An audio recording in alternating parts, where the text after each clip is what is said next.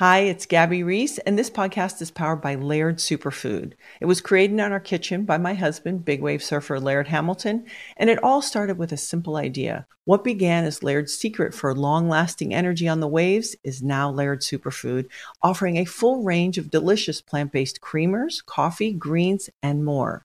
Visit lairdsuperfood.com and use the code GABBY2024 and save 20% on your first order. With AT&T in-car Wi-Fi, elevate your adventure by transforming your vehicle into a reliable Wi-Fi hotspot. Connect up to 10 devices up to 50 feet away from your vehicle, making it ideal for camping and road trips. Don't miss out on the fun. Embark on your next adventure today. Visit att.com/in-car Wi-Fi to check if you're eligible for a free trial. Always pay careful attention to the road and don't drive distracted. Wi-Fi hotspot intended for passenger use only when vehicle is in operation. Compatible device and vehicle required.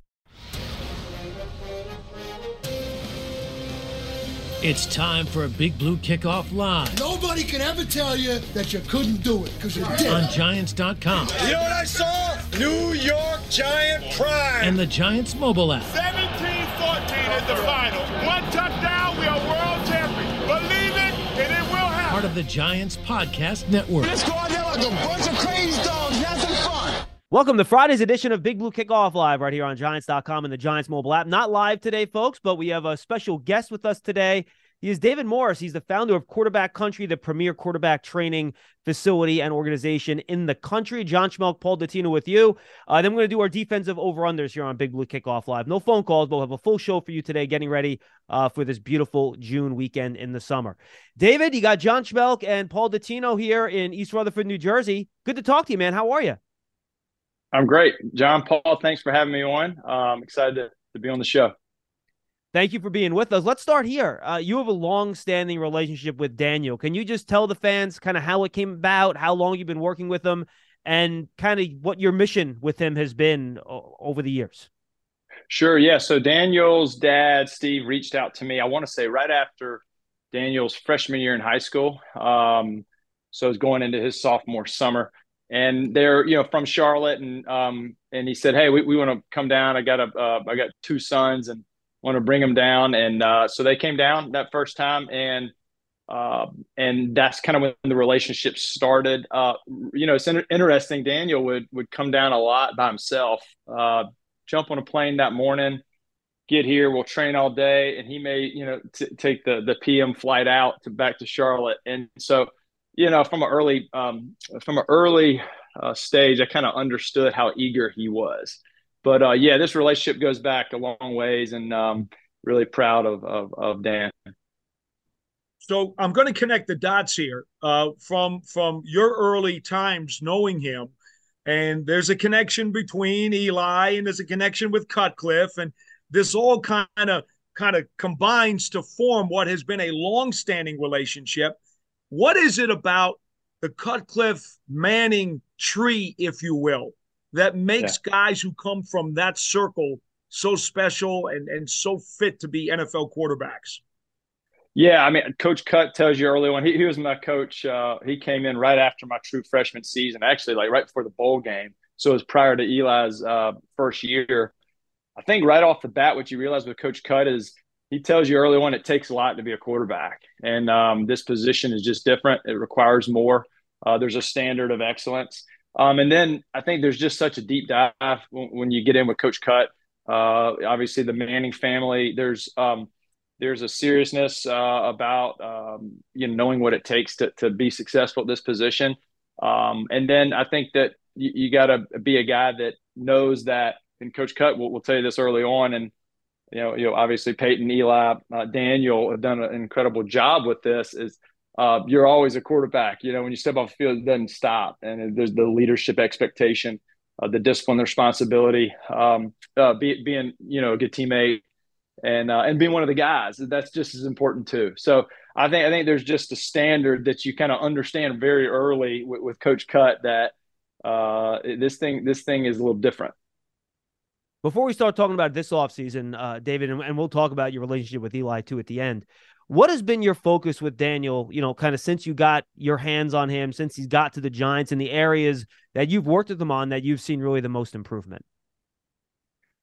Daniel's always wanting to improve, and I don't think it's one thing. I mean, I think early on, when we did draft prep, it's like, hey, let's get ready for the process. There's a couple stages. You get the combine and pro day, Senior Bowl, obviously, and then you got OTAs and rookie mini camp. So there's just different things you're getting ready for. So that first year was kind of that, and it's intense, right? And then every year forward, you're always trying to grow in every aspect, and that means above the neck, kind of growing and maybe, hey, how can I anticipate a short intermediate throw better? How can I have more touch? How can I anticipate maybe a back shoulder or a fade ball? How can we get stronger? So I don't think it's one thing, and I even think that, this off season, Dan's in the same space. Like, hey, how can I get faster? How can how can I get stronger? How can I become more accurate? 67% last year.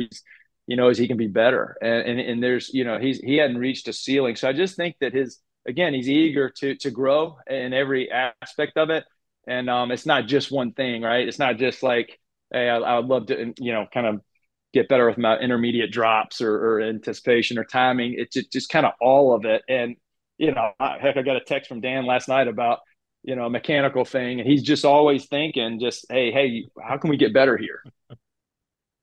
Well, let me ask you this then, David.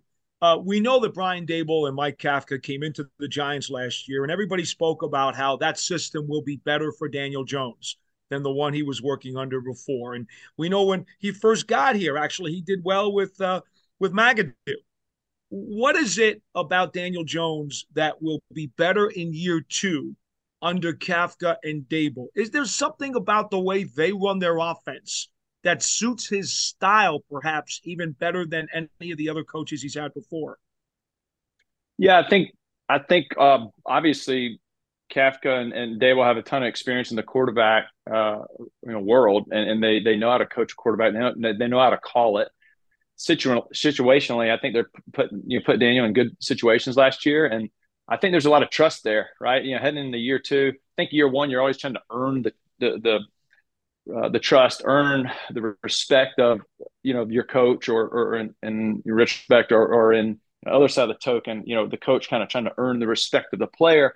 I think in year two there's a comfort level, and there's a respect, and there's also familiarity. I think in any relationship, if you got familiarity and you kind of know how he's thinking and vice versa, I think that's a win. And look, I think in anything, you're going to be better the second go around than you are the first. So I would think that there's going to be, upward tick here for sure. Having been in that system now for a second year, David, and living through it for a year, right? Was he and you able to have a better focus on some of the areas you wanted to work on this offseason, knowing exactly what Dable, Kafka, and the offense was asking of Daniel to do? Yeah, I mean, I think so. I mean, I know my role, right? When he comes down to Mobile or when I'm up there, there's certain things that we really work on, and those guys are great coaches, and I try not to overstep my boundaries at all, and we never do. And so I think there's a great, when Daniel's here, we're really working on mechanical things. We're working on performance type things. Sure. We do work on mindset. We do watch film and make sure we are on time in certain situations, third and short or red zone or whatever. But at the end of the day, like, he's got those guys, to really lean on and understand that, he's gonna be in a great position, and he knows what they want. So, we get into X's and O's for sure, but when he's here, and most of the time what we're talking about, it is kind of performance or physical things. David, what about physically? We saw a change in Daniel last year physically where it looked like, he got stronger and a little more husky, if you will, put on a little bit more weight. Obviously, he runs the ball an awful lot with the Giants. Maybe they'll have better weapons to complement him so he won't have to run as much this year. At least that's my hope. But having said that, physically, did he change anything about his body this year compared to last year? I think you're always evolving and growing and thinking. I think what Daniel's done a great job of is he knows who he is, right? And I think that every year in the league, I think you you're a young quarterback, right? And then every year in the league, you remember more and more who you are, and you early on you're somewhat intimidated, probably, right? I mean, you're behind a Hall of Famer, and he, Eli did it a certain way, and you want to take as much from that and learn as much from him as you possibly can. Same token, you always want to remain true to who you are and how you do it and how you think and how you train and how you do it your way. And so I think there's just a great balance there. He's been fortunate to be around, incredible, coaches, incredible, a Hall of Famer quarterback, kind of see how Eli did it. And Eli's process is one of the best. So I think Daniel's, physical, kind of physicality and his speed, his quickness and stuff. He understands that Daniel's not Josh Allen. He's not Mahomes, and he's not Tom Brady. He's not Drew Brees. He's not Eli Manning, but he has his own little style. And I think what he really wanted to double down on this year is, hey, how can I be, a better runner? How can I be quicker? How can I be more twitchy? How can I, maybe, take care of or take a hit better? And he was really good about that last year, right? Like last year, I felt like he avoided the big hit. Whereas in the prior years, I'm always, watching those games and I'm just like, hey, man, you can get out of bounds. You can slide. Yeah. And so I think he learned that, right? That, hey, if I want to play in a long time in this league, I gotta not take those big hits. And so I think, again, but I think this off season, he's kind of doubling down on who he is and what his strengths are. And then he has worked on some inefficiencies within his body, let's say, that I think are going to pay dividends. Talking about the physical stuff, David, one thing I feel Daniel's always been good at. I remember when he was drafted, we had David Cutcliffe on. He talked about how he felt like he had the hands of a shortstop, right? And his ball handling was excellent. And I think we've seen his ability to kind of run that read option, get the ball into the running back, bring it out. He's been very effective with plays like that. Is that something that he's always been a bit of a natural at in terms of executing that type of ball handling with the read options and the other play action stuff the Giants do? Or is that something that you have really worked on with him as a focus that's gotten him to the point where he is now, where I really think he's one of the best in the leagues in executing those type of plays? Yeah, he's always been a great athlete. He was a great basketball player. He was a great high school quarterback. Late bloomer. First time I saw Daniel, I want to say he was 6'2", literally probably 155. I mean, I got some funny videos I could send you, blackmail. Just skinny and long, but he wasn't 6'5" yet, and even when he got to Duke, he was, probably 6'4", he wasn't 200 pounds. He was 190 pounds, and he's up around 230, 225 to two, he kind of ranges right in there. And so he's gotten bigger. I just think that when you're trying to understand that you're a runner, you gotta make sure I can take a hit, but you also got to make sure that I can run fast. And so there's a balance there between how much weight you want to gain.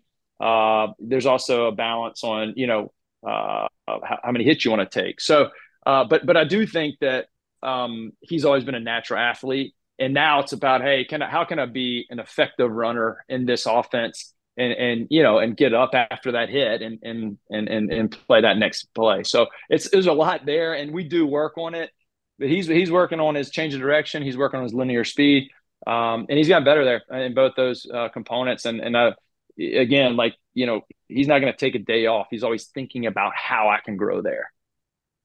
David, I remember when he came out of Duke, there were critics who said maybe he didn't have the long ball necessarily that would be as strong as you would want coming into this league. Yet, from the day he got to the Giants, we've seen he had that long ball capability. Did you specifically work on anything to increase his arm strength that allowed him to show that when he got to the NFL? Absolutely. I mean, we always work on it. I think there's two ways you hear a critique. At first, you're kind of offended. And you're like, these guys don't know what they're talking about. And the second thing is like you make allowance for some of it. And I think there's, that's part of being a competitor and being a self-critiquer. So first of all, he has a strong arm, and he does throw one of the best deep balls in the league. Throwing the deep balls is about timing. It's not about arm strength ultimately, right? It's like about, can you throw it on time, hit a guy in stride? Of course, there's the breakdown play where you got to throw it 65, and he can. He's thrown the ball over 70 yards before in a training setting. So he has plenty of arm. He's always eager to get stronger. And and I think one of the things that we're always working on is, can you throw a deep ball flat? Can you throw a deep ball with arc? Can you throw a deep ball on the run? Can you throw a deep ball on the run on a pull up? Can you throw a deep ball on a scramble, on a skate? There's just a million ways to throw it. And I think, if you want to get better at it, you train all those different environments. And he does a great job of that. He's always working on that. I think early on, we heard that through the draft process. We knew it was a little silly.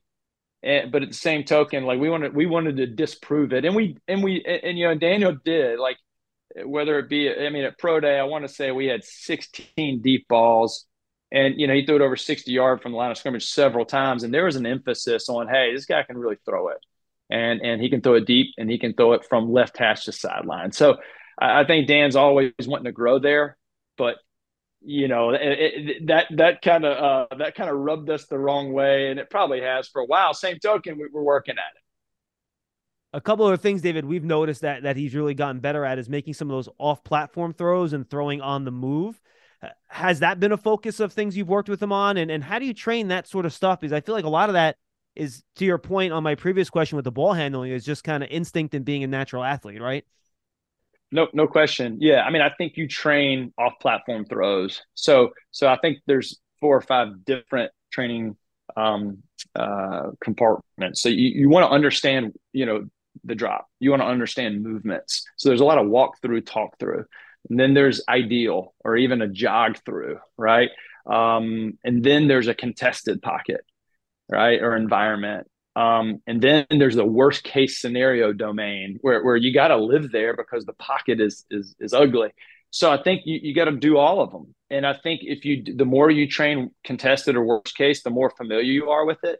And also the more normal it seems. So you normalize an environment that is really, if you don't train it often, it shocks you. And now there's no training like the live bullets.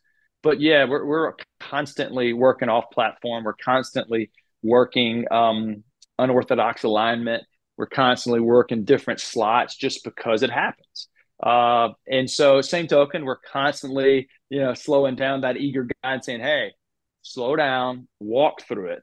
If you can't walk through it and think through it, then it's going to be hard to master full speed, right? And so, I think all that stuff is real, and I think the student, and that's what Daniel is like. He gets all of it, and I think he understands there are different speeds and there are different days when you do different things. And some of it is very routine and sometimes boring, but that's how you get really good at what you do.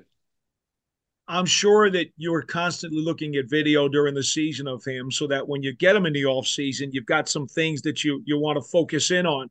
But from the fans in the stands perspective, or from the fan watching on television, is there something that they might be able to see and identify about his play this upcoming season that will be an improvement that you've given him? I think there's a natural progression. You look at just accuracy from his first year. I want to say he was, 62 or 62%. Then he's 62.5. Then he's 64. And now he was 67 last year. I think he's going to be at 70 this year. I think he's going to, I think they're going to have more targets. I think that he's going to, they're going to be in position to do more things on offense. I do think that you'll see a guy that is very confident. And I think even that is always growing. You look back at anybody's rookie year, you're figuring it out. You look back at their second year, you're making sure you put an exclamation point on it. And then there's changes and there's staff, mix-ups and all that. So I think that you're just going to see a confident guy that anticipates. And you saw that last year, 3-to-1 touchdown interception ratio last year. And you're always wanting to get better there. Let's be 4-to-1 this year. That's how you win football games. You take care of the football and you have completions and especially down in the red zone. So again, he took care of the football last year, and that'll remain something that's very important always. And so I don't know that you're going to see one major change. I think you're going to see a confident, precise, accurate guy that anticipates. David, I have a general scouting question here for quarterbacks. As someone that has their foot in the pro and college ranks now, and you get these guys ready for the NFL. When Paul and I sit down and we do a lot of draft work every year, we try to figure out what quarterbacks are going to translate well, right? In your experience as a trainer, what are some of the things for a quarterback that are easier to improve from college to the pros, where if you see somebody and you see a deficiency, look, if they work on that, they can get better at that. We have confidence that he can improve in those areas. And what are some of the areas that it's really hard to train a quarterback up in that maybe is more kind of just what they are, and it's tough to improve in those areas? Yeah, that's a great question. And I think if I knew the answer completely, I think I'd be busier. No, I'm kidding. I mean, I think ultimately I think you can improve accuracy, but you kind of are accurate or you aren't. I think accuracy, and Daniel's accurate. He's always been accurate. I remember when he first came down, this is the first thing you recognize. Okay, that tall, lanky sucker's accurate. And he looked like Bambi back then, maybe, but he was accurate. And so you refine and you get more compact, and now you got, whoa, now he's strong and accurate. So I think, some of the stuff that's hard to improve, I think the more reps you get, the more you become a better anticipator. But some of that anticipation comes back to man, guys that played starting in third or fourth grade, there's a confidence level there. They pull the trigger. They know when to pull the trigger. And I think sometimes, so the confidence thing is harder to make sure that somebody really believes. I mean, I can encourage someone, but I can't make you believe in yourself, So I think, from a quarterback standpoint, are they authentically confident? And you can fake that stuff, but you get exposed at this position, for better and worse, right? And so I think that ultimately, like the accuracy thing, you can get better at it, but you are or you aren't. The catchable ball, right? That the placing it exactly where you want it. And then I think confidence, those are the two things.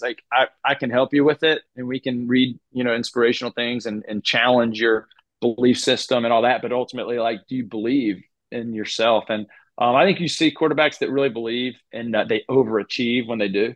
And then you see guys with all the skill set in the world, and they just don't really believe. And maybe the guys around them don't believe in that guy. And so I don't think you can fake confidence for a long time. Paul, I want to follow up real quick on that one, if you don't mind, Paul, real fast. Sure. How about seeing it, David? Because I feel like a lot of, and that comes with reps too, right? Yeah. Quarterbacks talk about things slowing down for them, right? Yeah. Are there some guys where it's just tough for them to get it to slow down, and it's just always fast, and then it's tough to anticipate? It's tough to do some of those quarterback things you're talking about. Absolutely. I do think the guy that's played it for a long time gets it. We always say there's kind of book smarts at quarterback and street smarts. And sometimes there's the guy that just has played it forever. He doesn't know if it's quarter, half, or cover three. But he sees it. He sees it. He knows space. He knows, oh, that safety's moving, and therefore there may be a flat defender, buzzing out. He doesn't know what's going on necessarily, that guy, but he knows space. He knows anticipation because of that. That's kind of street smart. So there's the other guy that just can tell you anything and everything about all the different variations of man coverage and zone coverage and combination. But he may not be able to see it. And so I think there's the guy that really continues to grow there is the guy who's a student, but he also has incredible instincts. Usually it goes back to reps. That's why you like to see these young quarterbacks in the league get another chance, because it's going to usually get better. But again, usually it goes back to that guy that's been doing it his whole life, and there's an instinct there, and because he knows it, in sixth grade, if you throw up an out cut late, that it's going to be a pick six, and that's just a sixth grade corner over there. Well, these things carry over, and they continue because we play this game that is that is similar from a young age to an older one. But yeah, I think that's a great question, and it's something that we're always trying to figure out. David, I just wanted to ask you one question about the process. You had mentioned earlier before, you don't want to step on toes. Obviously, you've known Daniel such a long time, and I'm sure he leans on you a lot. So during the off season when he comes to visit, I don't know if you have him for a week, 2 weeks, a month, maybe you could explain a little bit about how that schedule works. But how much communication do you have with perhaps Brian Dable and Mike Kafka, who may say, hey, look, David, we got a couple things we'd like Daniel to work on. Could you do that for us while he's away? Yeah, I mean, usually that's relayed through Daniel. I do talk to the staff a little bit. But it's not something, there's just a respect there, and I think there's also a trust there. And I think when they trust Daniel that he's going to make, educated decisions on who he's working with in the off season. They don't need to babysit that guy. That guy's a pro, right? And I think the process, again, I think, just knowing your job, and my job is to always challenge him, always, make sure he's not content, and he never has been. But then, continue to grow. Last year wasn't good enough, at same token, there's going to be moments at this position where, that first half, you may have 3 picks. And so it is a lot that we do. And then sometimes you got to remind people, hey, you're a top 5 quarterback in this league. Why can't you be the best right now? So I think there's a lot to it. And I love all of it. You know what I mean? I love grounding a guy, and I love reminding a guy, how good he is. And it's fun to wear those 2 hats. That's the greatest thing about being a coach, right? You're really challenging guys, but also loving them and being there through it all. And that's what makes it also fun. David, last one for me. I know you're very tight with obviously Coach Cutcliffe, the Mannings, and Eli. Are you tired of seeing him on TV at this point? I mean, I feel like you turn on the TV and every second he's in a commercial. He has his own show. He's on ESPN. What do you say? I mean, first of all, knowing what you know about Eli, did you ever think this was going to be him post football? Did you think he was going to be Mr. Media? And how do you even talk to him about it? Well, one thing you learn about Eli early on is he's really talented. He can do about anything. He can sit down with a bunch of CEOs, Fortune 100, CEOs at a dinner and steal the show, or he can be the listener. He can sit down, he can be in front of a bunch of 6th grade quarterbacks, which he will be next week at Manning Passing Academy, and coach them up and make them feel like that, that group of 10 quarterbacks is the most important thing in the world.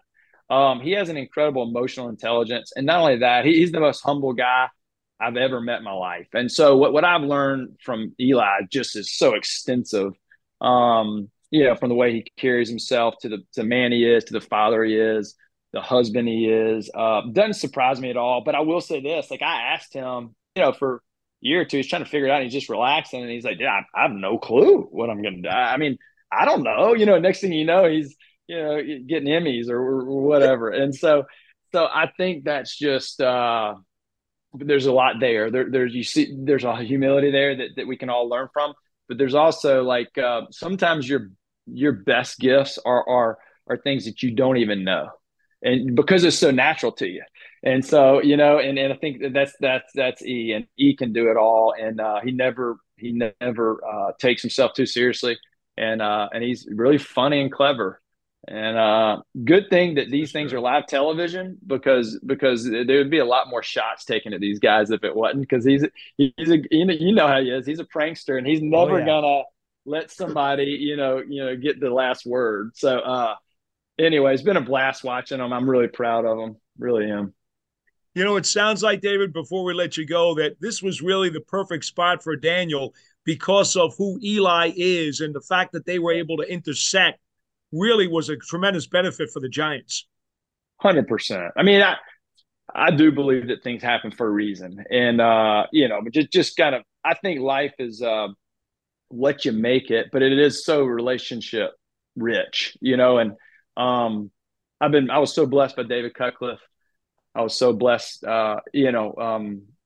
by Eli, although he did ruin my football career at Ole Miss. And then I've been so blessed by Daniel, and then just to see the dots connect there, and to be just a real small part of it. It means a lot to me. I don't take it for granted, and I do feel lucky to, to call all those people close friends and honestly mentors. And I do believe you can have a guy who's younger than you be a mentor because of the way they, handle themselves and who they are. So I feel blessed and fortunate to have all those people in my life. David Morse, founder of Quarterback Country. David, tell the folks anything you want them to know about what you're doing, what you're up to, information. Yeah. Put out there whatever you want. Yeah, I mean, so we are a quarterback training and development company.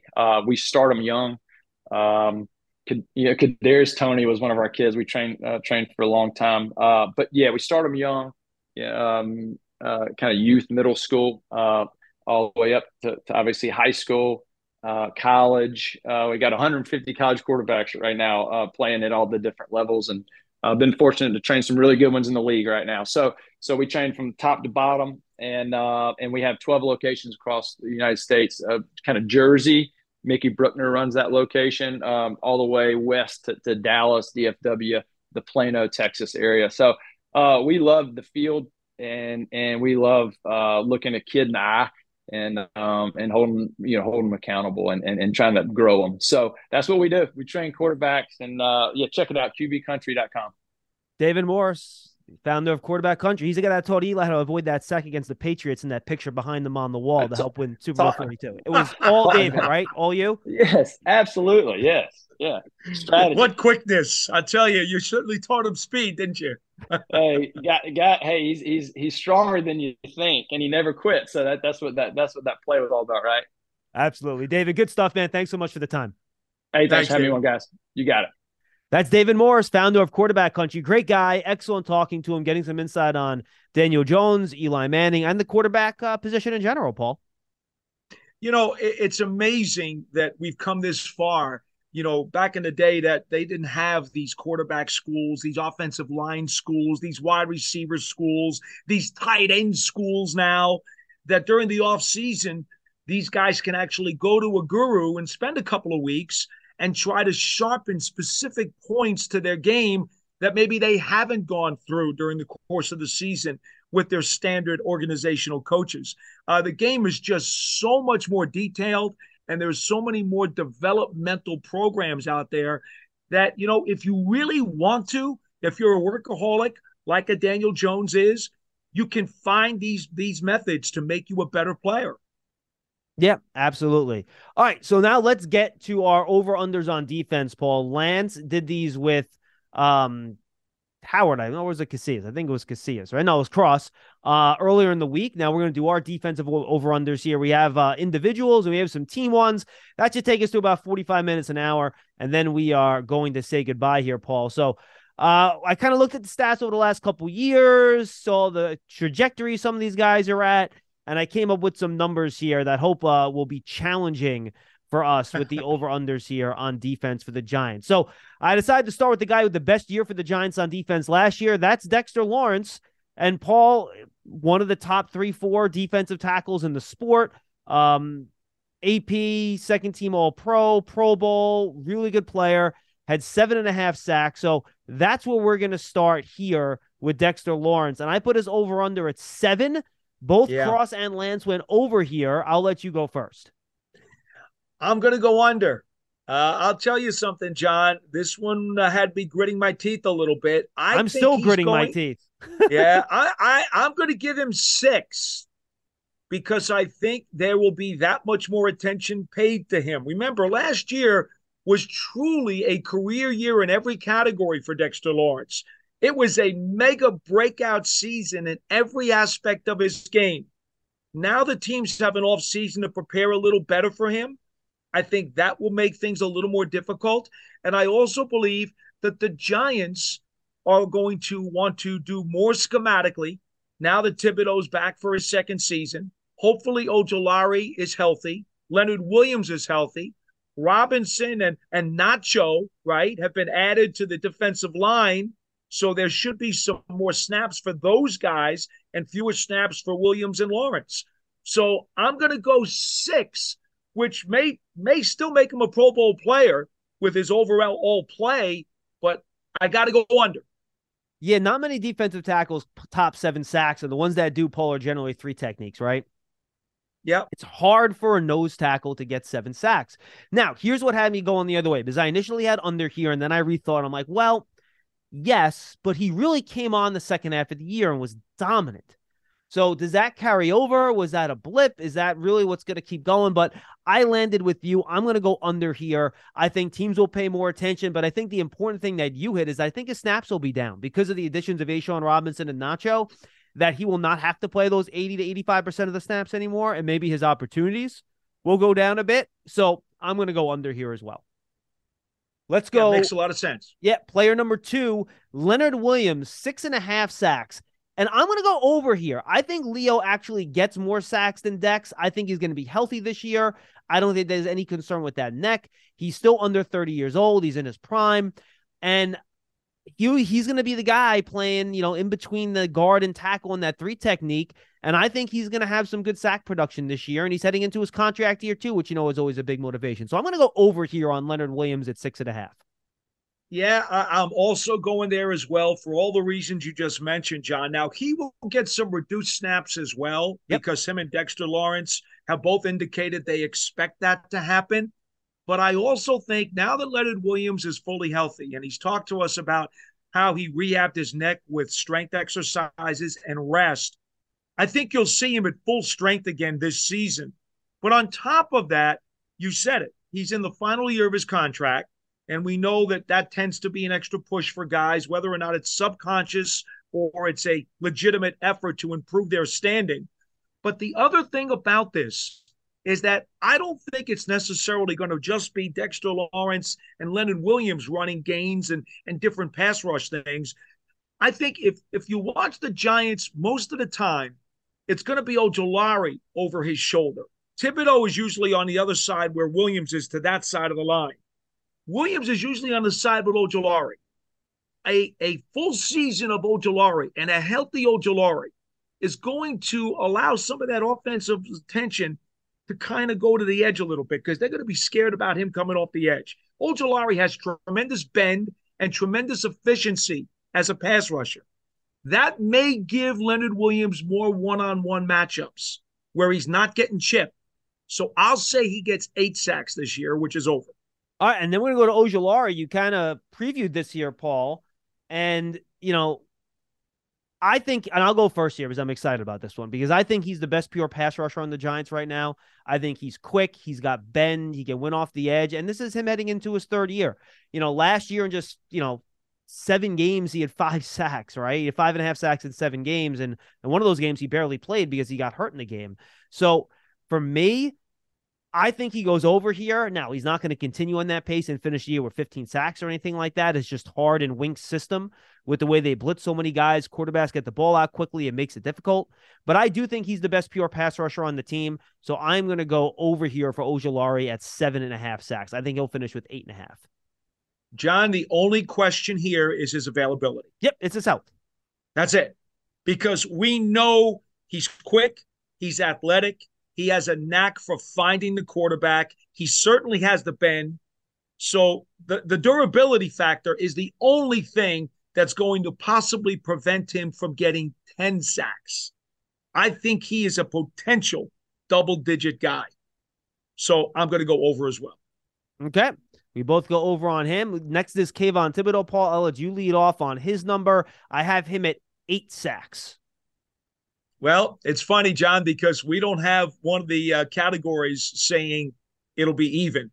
Howard Cross asked me that last week when we were going over your numbers for the offense. He said, is there one that says that's a match? I said, no, Howard, it's got to be over or under. So I'll go over, and I'll say Thibodeau gets 9. All right, well, I think it's going to be hard for both Thibodeau and Ojulari to beat those numbers. Thibodeau only had 4 sacks last year. 2 of them, he was completely untouched on those sacks. So I'm going to go under here. I think Ojulari has the bigger sack year this year, but Thibodeau's coming on strong, and I think he'll be well on his way to being a top edge rusher after the year, even if his sack totals might be limited by the system that he plays in Wink Martindale's defense, where quarterbacks are getting the ball out. Yeah, so I'm going to go under on Thibodeau here. I think he finishes somewhere around 6 or 7. The key for the Giants, let's not fool ourselves, John, is that as a team, we know what Wink Martindale wants to do. It's all about pressure. It's not necessarily sacks. Yep. But in all honesty, I mean, if they finish somewhere in the vicinity of 45 sacks or so, that's going to be okay. As long as they're getting the pressures that they want, 45 sacks will be a decent number. That'll be acceptable for them. And as we've said before, when Wink was in Baltimore, he never had a double-digit sack guy. Yep. And we will get to that total sack number as well a little bit later on. All right, Bobby Okereke. I did only one tackle number here, Paul, because I don't like tackles. I just don't think it's a very telling stat. Teams track them differently. It's very difficult. I agree. So I put his over-under at 135. He had 132 2 years ago, 151 last year. Different team, though, different scheme. So I think that can be a little bit different. Where are you going with Okereke? I just went over. Because here was my rationale. We saw when Blake Martinez got to the Giants, and we knew he was capable of putting up 150. He had done it before. And he did it when he got here to the Giants, too, before he got injured, and then things went downhill. I'm looking at Okereke, and I'm saying to myself, well, the Giants linebackers are primarily, they're looking at pass rush. You know, you want Thibodeau on the edge. You want Ojulari on the edge. If Fox or Zimenez are playing, they're going to be on the edge. If Ward's in the game, Ward is trying to shut down the run from the edge. Well, that means Okereke is he's the space linebacker. He's going to be roving between the tackles. He's even going to be going out to the sidelines sometimes. He should have a lot of room to operate. So I say he goes over 135. He'll have a ton of tackles. I agree with all that. And he's going to be on the field all the time, Paul. Like, he's not going to come off. No question. So I think just the number of snaps, he'll get there, and I'll go over on that as well. I don't think I have much more to add on that one. All right, let's go to team sacks, because you mentioned this. Why don't we jump ahead here, Paul? Let's go to team sacks. I put the over-under at 45, the exact number that you mentioned. Where are you going on that? How about 46? I feel like the price is right. I'm going to go over, John. You know, last year, I don't have it in front of me. I think they finished as a team last year. Let's see. I have it in front of me. I believe they finished. Was it 44? I thought it was 40 exactly. Let me see here. Where's the Giants? Last year, Giants finished with, I think that might be offense. Sorry about that. Defense. I was looking at sacks allowed. I want sacks made here. 42, 44, something like that. Last year, the Giants finished with 41 sacks. So I gave them a plus 4 here on the sack number. Here's why I'm going to go under. Okay. A lot of times, Paul, sacks are the product of the quarterbacks that you're facing, and it's out of your control. And I think the Giants are facing a better brand of and group of quarterbacks this year than they faced last year. So I think the Giants pass rush will be better. I think the pass rush will be more effective. I think they're going to have more pressures. I think they're going to have more quarterback hits. But I think they're going to have fewer sacks because the quarterbacks they're facing will get the ball out a little bit quicker, because I think it's a better group they're facing this year. I agree with everything you just said, but I'll add another layer, which is what put me to over a little bit. Sure. And that is, I think the Giants' rush defense will be much better. So teams will have to throw the ball more than they did last year because they had success running it at 5 yards a carry. I don't see that happening again this season. So more throwing attempts will give the Giants more opportunities to get those extra sacks. And I also think the Giants' explosiveness on offense, I think they will score a little bit more, which may force teams to want to throw a little bit more also. No, I like that. I think that's sound. I think that makes a lot of sense. All right, let's go to interceptions, Paul. The Giants did well in turnover ratio last year, and we'll get to that number 2. But they were not great in terms of getting interceptions. They finished with only 6 interceptions, which is tied for fewest in the league. I went with 9.5 for the over-under this year. That would move them up around 5 or so spots and put them kind of closer to the, middle quartile or the third quartile in the league. So your thoughts on 9.5 picks for the Giants, over or under? Yeah, that's not a lot. It's not a great number. But I just told you about how I think the Giants will force teams to throw a little bit more this year. More attempts means possibly more sacks, possibly means some more interceptions. I don't necessarily think it'll be a whole lot more, but I'm going to say lean towards the more, so I'll go over. Yeah, I'm going to go under, and it's just because of the scheme. This is not a scheme that's set up to get picks. The quarterbacks are playing a lot of man. They have their back to the quarterback. Adoree Jackson's never been a big interception guy in his career. Maybe that changes, and if it does, I'm going to be wrong here, and it's going to be over. Deonte Banks is probably going to be the other starting corner. He did not have a lot of interceptions in college, so right. I think for this to be over, it's going to be a lot of batted passes, safety stuff. I was just going to say that, John. I need some deflected balls at the line. No, look, and look, it's very possible that's going to happen. And, interceptions are random, and it's hard to predict, right? So I almost hate giving this number, but I think it's an important one, so I decided to. And again, I'll go back to the fact that I think they're playing better quarterbacks this year, so maybe they'll make fewer mistakes. So I'm going to go under here, but I could easily see this being over. Yeah, it won't be over by much, though. All right, turnover ratio, 0. Over would put you into the positive turnover ratio. Negative would put you into the negative. Last year, the Giants finished the year, I believe, at +3, if memory serves me right, Paul. So where do you have them here, over on their turnover ratio? Yeah, I'm still going to go over here. I believe in the discipline of this team. I believe that the Giants not only have a quarterback who understands ball security now because he's learned it and done such a beautiful job in recent times with it. Even if the Giants don't get a ton of turnovers themselves, I just don't think this is a team that's going to give up the ball very much. They didn't do it last year. I don't think they're going to do it again. And, John, you know this, I'm a big pet peeve guy on drop passes and deflected passes. Giants had 44 of those by my count last year.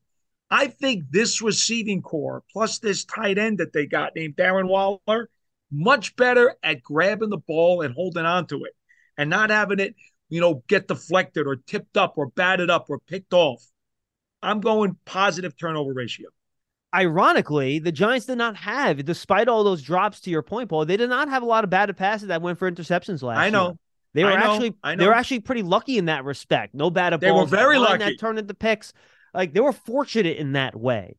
So this thing has a tendency to swing back and forth. So I'm going to go under here because I think the Giants, to your previous point, are going to have to throw the football more because I think the opponents are going to score some more points because, again, there's a better group of quarterbacks. And I think that might force the Giants to be a little braver. And I said this when I did our over-unders with Howard or was it with Lance on offense.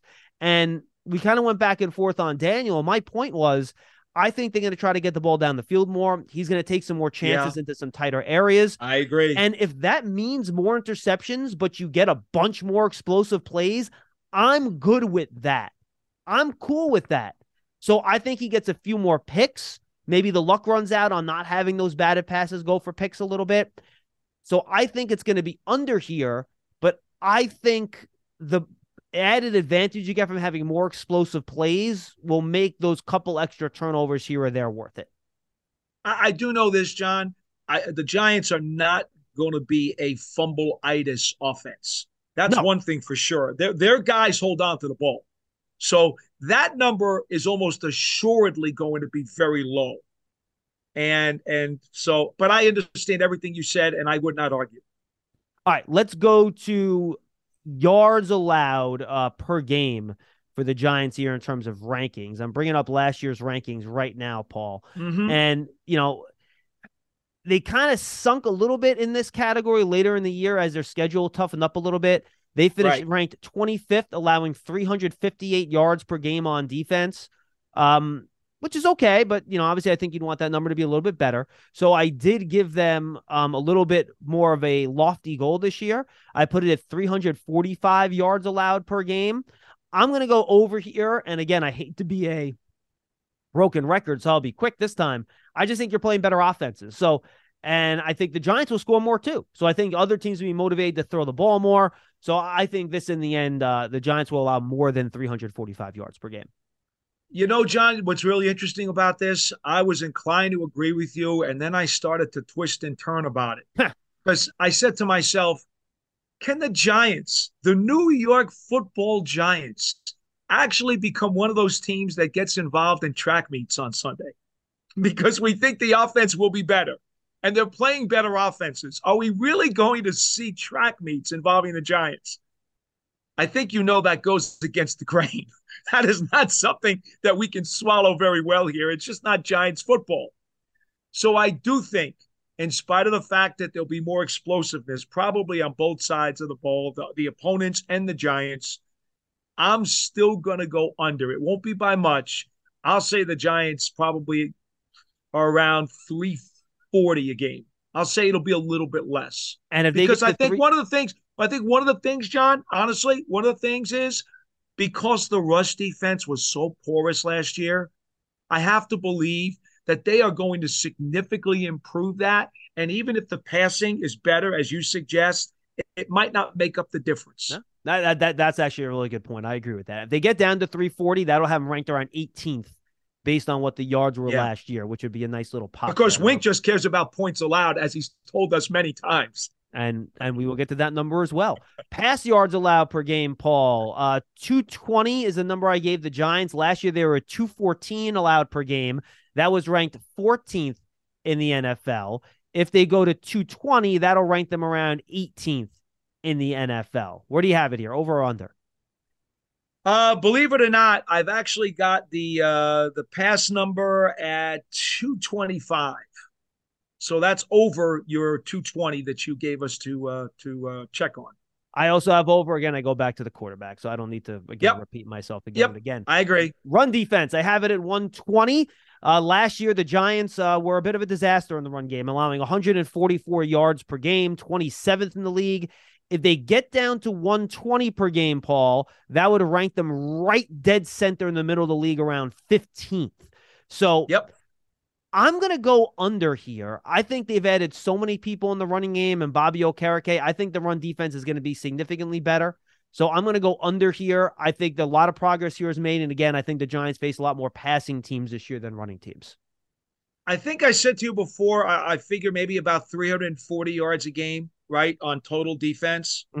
Well, if I've got them at about 225 through the air, then that means about 115 on the ground. So I'm going to go under 120. Okay, perfect. All right. Now let's go to points per game here, Paul. I put it at 21. And last year, as I get my rankings in front of me here, the Giants have allowed 21.8 points per game, and that ranked them in the NFL around, let's see, 3, 4, 5, 6, 7, 8, 9, 10, 11, 12, 13, 14, 15, 16, 17th in the league at 21.8 points per game. Yeah. Where are you going here? Over or under? This goes back to what we talked about just a few questions ago. Can I see the Giants being involved in track meet games this year? Yeah, I probably could. But Wink Martindale has prided himself, even with a defense that gave up 5 yards a carry on the ground last year and gave up, 350-something yards a game? Which are numbers that they should try to clamp down on. They're going to do everything they can, obviously, to do that. But even with those high numbers, Wink Martindale's defense was outstanding in the red zone and really did a great job of keeping points off the board. So I'm going to go under and say they give up 20 and a half a game. I'm going to this one kind of made my stomach turn, but I'm going to say under. I believe very much that Wink's priority of keeping points off the board is still the most important thing to him, and that the other stats don't matter as much. Yeah, I'm just not sure they're going to be able to keep up their red zone defense to the extent they did last year. It was so good, so good. 5th in the league, 49% touchdown rate. I don't know if they're going to be able to keep that high, Paul. Even if it drops a little bit, that's going to mean more points. Yeah. We talked about better offenses they're facing. So I'm going to go over here because I just think that the red zone defense can really fluctuate year to year, and I think that's going to be a tough thing for them to keep up. I don't blame you, John. I totally understand why you lean in that direction. I'm looking at this defense, though, and I honestly think that a healthier defense with Ojulari and Thibodeau and Williams all supposedly having better health. Hopefully the secondary will have better health. We know they've upgraded with Okereke in the middle. I'm just thinking to myself, and I know it's all if, but Wink may have better quality players at his disposal throughout the course of the season than he had last year. Yeah, I don't think there's any doubt. I totally agree with you. Fair. So I'm gonna show faith in his red zone scheming with the increased talent and say he's able to still put the clamps on people. Paul, good stuff, my friend. This was fun. It was fun. Good stuff. We thank David Morris from Quarterback Country. Those are our defense, offense, over-under completed for the year. We'll have those, and we'll track them at the end of the year to see who did poorly, who did bad. By the way, I'm not sure if we ever went through last year's, Paul, to be honest with you. So maybe on a show in a couple weeks, we can. Honestly, there were so many injuries that half of them aren't even applicable because guys miss so many games. So really, at some point when we get bored and we don't get a lot of calls on one of our opponent preview shows, we'll go through them and we'll see exactly how bad. John, the one stat that mattered last year, win-loss. The Giants got to the second round of the playoffs. That's the only stat that matters. That's absolutely true. For Paul Dottino, I'm John Schmelk. Enjoy your weekend, everybody. Thanks for being with us on another episode of Big Blue Kickoff Live. Turns out a delightfully clean home can make for a delightful start to the day. At Mrs. Meyer's, everything they make is inspired by the garden. With plant-derived and other thoughtfully chosen ingredients, their cleaning products smell like a dream and work like the Dickens, leaving your home sparkly clean and your to-do list tackled in no time. Goodness, there's no better feeling than that. Mrs. Meyer's, rooted in goodness. Visit mrsmeyers.com today. Tired of restless nights?